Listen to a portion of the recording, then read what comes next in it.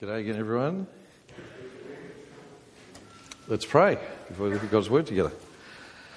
Our Heavenly Father, we pray tonight that you might give us that spirit of wisdom and revelation, that you might help us to understand your Word, but more than that, we pray that through it we will know you better. So we ask that you'll do that work in us through your Word tonight. And we pray this in Jesus' name. Amen. I was in town last year sometime, and I was walking on George Street, and suddenly there was just this massive crowd of people in front of me, and I thought, well, there must be something special going on. I've missed out, and so I'm looking around. Then I realised where I was on George Street. I was right in front of the Apple store, and it was the queue of people lining up to buy the new iPhone 7 that was just coming out. Now, immediately I thought of these people as strange and different to me, and so I sort of saw them as something to be looked at like animals in a zoo. And so I just watched them for a while. I thought, what sort of person lines up overnight? I understand someone who lines up overnight to get grand final tickets, or someone who lines up overnight to see their favourite band. You don't do that anymore, do you? You sit on your computer and hit, I missed it. That's a. But when I was young, we used to line up overnight to get the tickets to the concert, that sort of idea. Not that I ever did that, but anyway. But all these people, as they're waiting in the queue, they were all doing exactly the same thing. Do you know what they were doing? They were playing on their iPhone 6 as they waited to spend over $1,000 on a new iPhone 7. So less than a year earlier, they'd spent over $1,000 on a thing that in the end enables you to ring your friends, search the internet, anything else? I don't know. Play a game where you pretend it's a beer, and as you drink it goes like that. That sort of idea. I've seen someone doing that on their iPhone. But they'd paid $1,000 for that, and then a year later, even though they had a perfectly good one that they were playing with as they waited, they wanted a new one. And it just made me think of how incredible our modern day advertisers and marketing people are at making us buy things we don't need, even though we've got a perfectly good thing already. And it also made me think of my kids when they were younger, and they'd get up on a Saturday morning and they'd watch cartoons on the TV. And sometimes we'd try and make them watch what was then ABC Kids, but sometimes they'd sneak it over to one of the commercial channels, and then they would see, because the commercial channels are very good at this on a Saturday morning, during the cartoons they put on ads for the toy that you really need. And so then the kids would come to us and say, we really need the new Ben 10 Omnitrix 1000, or whatever it was when Sam was that age. And we'd say to him, but didn't you get for Christmas the Ben 10 Omnitrix 900? And but you don't understand, this one's so much better. It's got a flashing light when you press the button, or, that sort of idea. Or, gee, I need the new doll that actually dirties its nappies, and you get to... which always freaked me out that you would want that as a child. But and then what we would try and do with our kids is we'd take them to their room and we'd point out this stack of toys that were sitting there that they had not played with for 6 months. And we'd say, but you've got all these toys. If you play with every one of those toys, then we'll buy you the new toy. And they go, no, you don't understand. The Ben 10 Omnitrix 1000 has a flashing light. And you see, this is the thing, isn't it? This incredible ability to make us think we want more than what we've already got. And as Christians, we can be like that. We can think, I want more than what God has already given me in Jesus. And the thing is, there is nothing more. And I hope if you learned anything last week, in last week's passage, you learnt that you have every spiritual blessing in Christ. Go back and look at chapter 1, verse 3, that great verse. Through Ephesians, every chapter's got what I sort of think is our memory verse. Maybe at the end I'll ask you if you remember the memory verse I've brought up in each chapter. In chapter 1, the memory verse is chapter 1, verse 3. Learn it off by heart. Praise the God and Father of our Lord Jesus Christ, who has blessed us in Christ with every spiritual blessing in the heavens. If you are in Christ, if you trust in Him, you lack nothing. You have everything that matters for eternity. And we saw the whole list last week. Do you remember the list? Just run your eye down that first part of the chapter. You have been chosen by God. We've been adopted as His children. We've been redeemed. We've been forgiven. We've been given the Holy Spirit who's at work in us. We have every spiritual blessing in Christ. So what more do we need if we have every spiritual blessing? You all answered correctly. But I'd like you to say it. What more do we need if we have every spiritual blessing already in Christ? Nothing. We don't need anything else. But it's funny how Christians, all of us, and every Christian does this at some point, can be a bit like kids wanting a new toy. And we sort of think, oh, well, all those spiritual blessings, they're great, and Jesus died for me and he rose again. I've got the Holy Spirit, I know that. But they're sort of ho-hum and they become boring.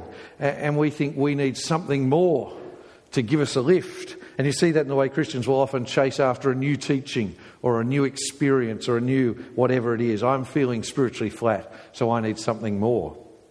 And that is what makes Paul's prayer that we're looking at tonight so important. Because Paul is showing us what we should pray for ourselves, but especially what we should pray for one another, for our brothers and sisters in Christ here in our church family. He's showing us what we need to ask God for.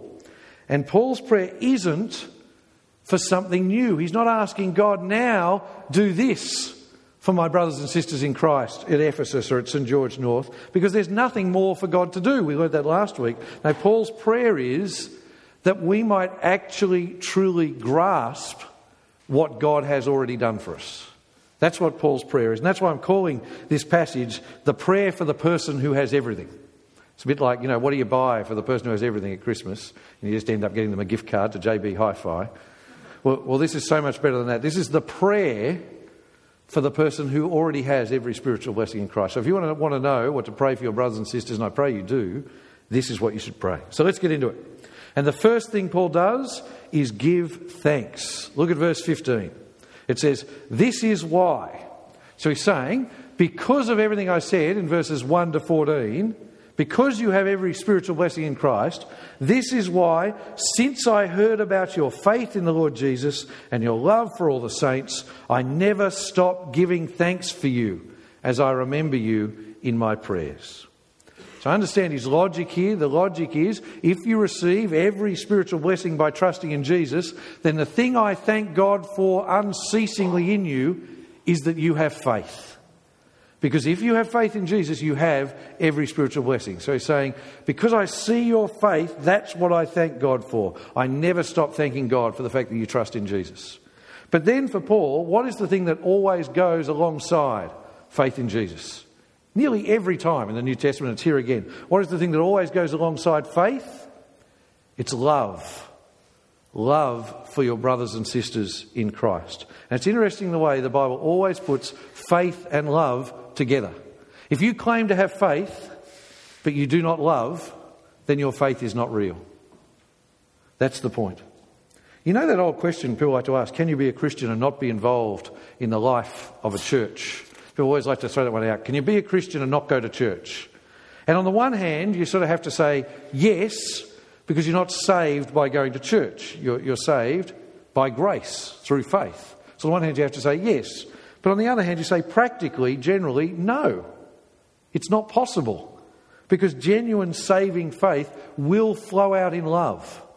A person who trusts in Jesus will want to, in some way, meet with other brothers and sisters in Christ to love them. That's just a given, according to Paul in the New Testament. And the other thing I want you to notice, go back to those verses again. Do you notice how he gives thanks to God for their faith and their love? It's not, well done to you, I've heard about your faith and your love, give yourselves a pat on the back. It's, I thank God for it. Why does he thank God? Because in the end, even those things are God's work in us. Even those things are by God's grace. So as we think of what to pray for one another, the first thing we should do is give thanks. That's the first thing. We should look for the evidence of faith and love in one another's lives and give thanks for it. If I can take a little digression here, I think at some point we need, all Christians I think, certainly me, we need to hear this also as a bit of a challenge from Paul. Because sometimes we can become sort of self-absorbed navel gazers as Christians. And we can just sort of always spot the negatives in the lives of our brothers and sisters in Christ. And we can become judgmental and we can say, oh, I know that time where they didn't love me like I think they should have loved me. And so instead of giving thanks for the brother who watches out for us and cooked us a meal, we grumble about the sister who didn't do that for us. Or instead of giving thanks for the sister who invited us into their home, we grumble about the brother who didn't do that. And when we are like that, we are failing to see the wonderful work of God in his people, in his church. The thing is, the church in Ephesus would have had all sorts of faults, because it's just like our church. It's full of forgiven sinners. You see, and he could have written, I never stopped giving thanks for the faith and love of Bill and Tony and Fred, but not for... He could have done that. But he doesn't do that. He says, no. I give thanks for all the evidence of faith and love I see amongst you in the people of God, in your church, because that means you have every spiritual blessing in Christ. All right, let's move on. Because besides giving thanks, what do you pray for your brothers and sisters who have every spiritual blessing? Well, this is the big thing Paul prays for. Paul prays that they and we might truly know God. That's what he prays for knowledge. That we might truly know the God who has blessed us and truly understand just how wonderful it is to be one of his children. So look with me at verse 17. It says, I pray that the God of our Lord Jesus Christ, the glorious Father, would give you a spirit of wisdom and revelation in the knowledge of him. I pray that the perception of your mind, literally the eyes of your heart, may be enlightened. Isn't that a beautiful way of putting it? The eyes of your heart may be enlightened. And you get what he's saying. He's praying that the Holy Spirit of God would work in us so that we would know him, our glorious Father, so that we would know him better and better and better. And he prays that God, through his Spirit, would open up not just our mind, but also our heart. So it wouldn't just be sort of bare facts that we know about God, but we would truly know God better. This is called the doctrine of illumination, if you want the sort of technical word for it. That work of the Holy Spirit to help us understand and grasp the truth of God's word, and then especially to convict us of it. To open up our heart and open up our mind so that we will really grasp a hold of the truth of God's word and take a hold of it and believe it and live by it. Now, this is really important on two levels. I'm just going to sort of reiterate two things I want you to take away from this. The first is, Paul does not pray that God would do something new for us. He prays that we would grasp even more the wonderful things God has already done for us. That's the first thing to note. That is what we need. You don't need anything new from God. You just need to grasp what he's done for you already. Then secondly, notice more than anything else, what Paul wants for us is knowledge. Some Christians are down on knowledge. I'm amazed how regularly I have conversations with people who tell me, I've got a simple faith. I don't need to know God's word better. I don't need to be in a gospel team. I don't need to read the Bible. No, God says it is knowledge you need more than anything. It is growing in our knowledge of God and all that he has done for us that will change you and grow you and keep you secure in him. So if you want to know what to pray, the most wonderful thing you can pray for yourself and the most wonderful thing you can pray for your brothers and sisters here is for growth in the knowledge of God. But now, Paul prays for three aspects of that knowledge in particular, and I've put them on your outline. If you turn to the sort of second column in your outline, you'll see the three particular sort of focuses of the knowledge Paul wants us to gain. And I want to look at each in turn. So the first thing he prays is that we might know the hope of God's calling. So look at verse 18. He says, I pray that the perception of your mind may be enlightened so you may know what is the hope of his calling. See, we saw last week that God has called us to be holy and blameless. God has called us to be his child. God has called us to be forgiven, to be redeemed. And he has given us this incredible hope for the future. As Christians, we often look back, don't we? And that's right and good. So our faith looks back to what Jesus has done for us. We look back to his death and his resurrection. But here Paul prays that we will know what God has in store for us in the future. See, just as faith and love always go together, the sort of third one of the Trinity, if you like, that Paul always puts together is then hope. That you will know what you look forward to as a Christian. I think often Christians, we have a stunted picture of just how wonderful our hope is. Because perhaps for many of us, our lives here on earth are so good that there's a sense to which we sort of feel like I don't actually need anything much more in the future. We sort of think I don't need heaven because perhaps we're too content in this sinful fallen world. So Paul prays that we might really grasp just how wonderful our future hope is. God has a glorious future waiting for us. A new creation, a new heavens and a new earth where there is no sin and no pain and no suffering and no going without. A place where we will be in the presence of God forever, but without any shame and without any guilt, but actually with joy with Him, where every relationship will be perfect. No gossip, no broken promises, no broken relationships, no worry. That is our future if we trust in Jesus. And that is our future whether we actually know it or not. That's the funny thing about it. That's our future whether we fully grasp it and appreciate it or not. But Paul says, I pray that you will grasp it better, that you will know the hope of His calling, because that will then change us now. That is what will liberate us from worrying and caring about the things of this earth that aren't that important in the end. It's knowing the hope of our calling that will liberate us to do what Jesus called us to do, which is to live, to store up treasures in heaven rather than here on earth. And that's why Paul prays that we might really grasp the hope of his calling. Second thing that Paul prays we might really know is what I've called there on your outline, our preciousness to God. So he says, I pray that the perception of your mind may be enlightened so that you may know, and then go to the end of verse 18 there, what are the glorious riches of his inheritance among the saints.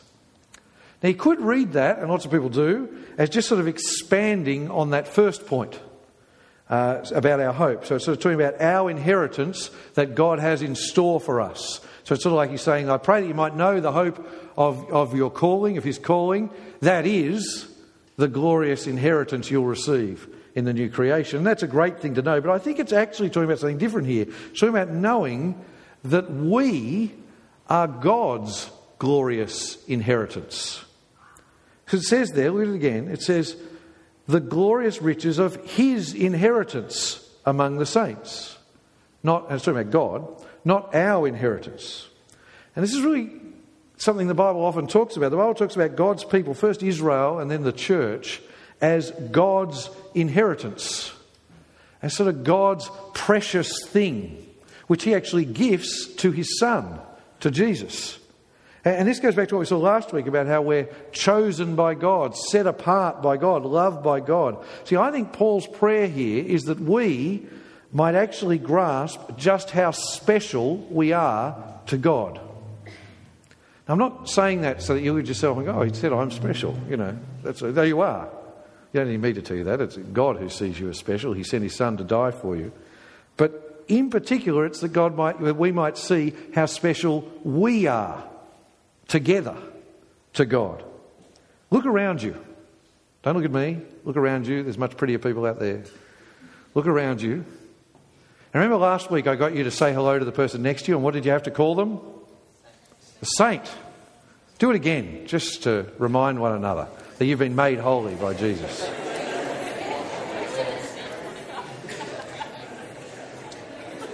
Now I've lost you, so I've got to bring you back. But having done that, now look around you again and take a really good look.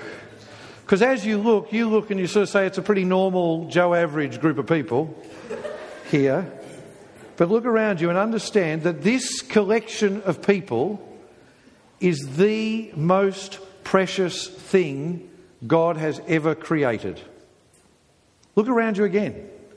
Look around you like you would look if you were standing on the rim of the Grand Canyon or something like that, you know, and be amazed. This group of people is the most precious thing God has ever... And I'm not talking specifically about the 6:30 congregation, like suddenly... So you are the most special. I like you much more than the 10:30, you know. Or I'm not even talking about you, St George North, versus the people down at the Baptist church down the road or something like that. I'm saying you, the gathered people of God, wherever God's people gather around his word, you are God's most wonderful creation. You see, this is God's glorious inheritance. And what he wants you to know is you're a part of that. So Paul prays we would really know just how important and glorious we are to God. That brings us to the third thing Paul prays we'll grasp and know better, which is the power of God. And it's there in verse 19. I pray that the perception of your mind may be enlightened, so you may know, verse 19, what is the immeasurable greatness of his power to us who believe, according to the working of his vast strength. Now, we know God is powerful, don't we? If you're a Christian, you know God is powerful, and you know it because he has demonstrated it to you in history. So look at verse 20. It says he demonstrated this power in the Messiah by raising him from the dead. So if you want to ask, is God powerful? Well, yes. Because who can raise a human being from the dead? Human beings can do all sorts of wonderful things, but we cannot raise the dead. But God raised Jesus from the dead. But then more than that, what does it say? He seated him at his right hand in the heavens, far above every ruler and authority, power and dominion, and every title given, not only in this age, but also in the one to come. You see, more than raising Jesus from the dead, God has now taken Jesus into the heavens, seated him at his right hand on the throne, and put him in control, in authority over everything and everyone. And when it says there Jesus is far above every ruler and authority, he doesn't just mean Malcolm Turnbull and Donald Trump. He means in the heavens, above every demonic power, above every angelic power, above the devil, above any power that will ever be and has ever been and could ever be in the future. Jesus is above them. There is no authority above Jesus, and there never will be. But now, just go back to verse 19. See, what he wants you to know is, he doesn't just want you to know about God's power and Jesus' authority in theory. He doesn't just want you to know, oh, God is powerful and he's done great stuff in history. He says, what I want you to know is that the God who is that powerful is using that power now for you who believe.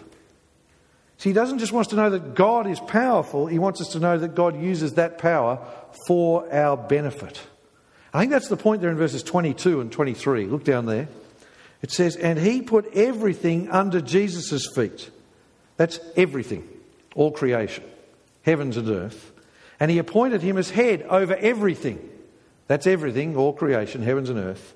But then the three most important words there, for the church, which is his body, the fullness of the one who fills all things in every way. Just think about that for the moment. Jesus is in control of it. Jesus has authority over everything, and he uses that for our benefit. For the church. God the Father and the Lord Jesus Christ have total authority over everything, and he uses it for our sake.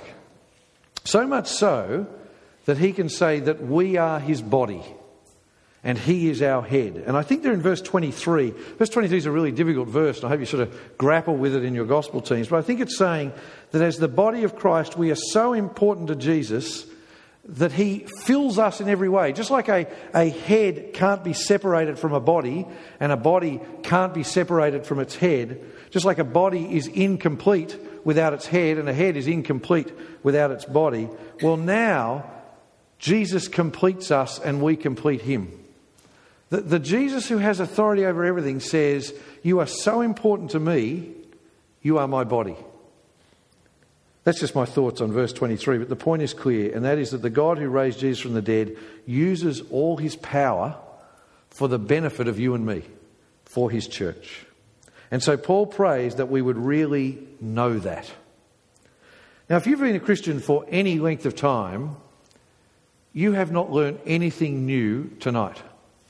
If you did learn something new, that's wonderful, and I'm pleased. My sermon was worthwhile. But generally, I think if you've been a Christian for any time, I've just reminded you of things you already knew. You know God raised Jesus from the dead.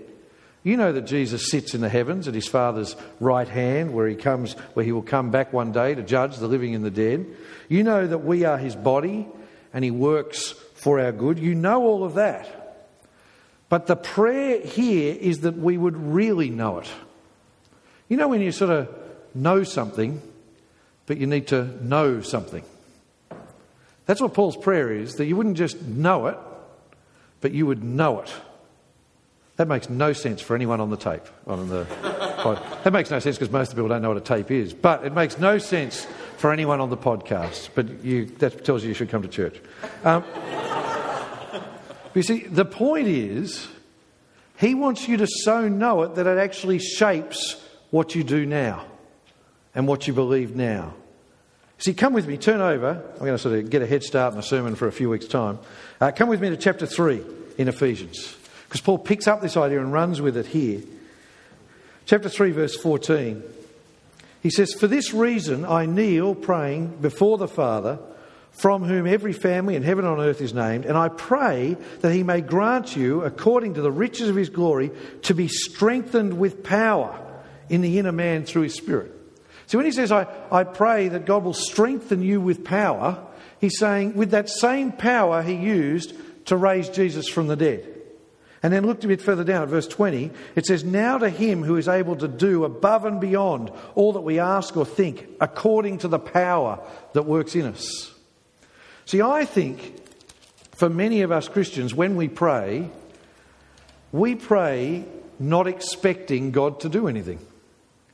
I think when we pray not thinking that God is powerful to work. I think sometimes we can learn, I don't want you to sort of go and become like one of those faith healers who says if you just believe God can heal this person's sore back, he'll heal this person's sore back. I'm not talking about that. I'm talking about greater things. I'm saying when you pray, God, help me because I am struggling with this sin, help me to get rid of it, God is powerful to help you. And when you pray, God, strengthen my faith so that I might have the courage to actually stand up for Jesus, God is powerful to help you. And when you pray, God, please keep me trusting in Jesus to the end, God is powerful to do that. That is the God we pray for. And the power that he used to raise Jesus from the dead is available to us who believe. You see, the God who says, whatever happens, I am working for your good, you can trust that he is, because this is the God who is powerful enough to raise Jesus. And when it talks about this is the God who says nothing can separate you from my love, you could say I can trust that totally because this is the God who has Jesus sitting at his right hand in the heavens. That's how powerful he is. Nothing is above him. Or when you are struggling with sin or with temptation, that is the God who will listen to your prayers and work in you to change you and to shape you. So what do we need more than anything? What should we pray more than anything? We should pray that we would know that God better. That we would know our God better.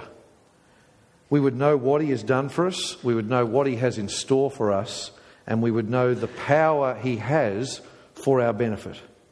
Because the more we know that, the more it will actually transform us and change us and shape us now. So I'm going to pray. And I'm going to ask God to work in us through his Spirit to open our eyes to know him better and better. Let's pray. Our Heavenly Father, we thank you for your word, and we pray that we would grow and grow in our knowledge of you. Please, by your Spirit, convict us again and again of these truths we know. Help us to know them better and better. In particular, help us to truly know the hope of your calling. Help us to truly know what it means that we are your glorious inheritance in the saints. And help us to know that wonderful power, that amazing power that is at work for those who believe. And we pray this in Jesus' name. Amen.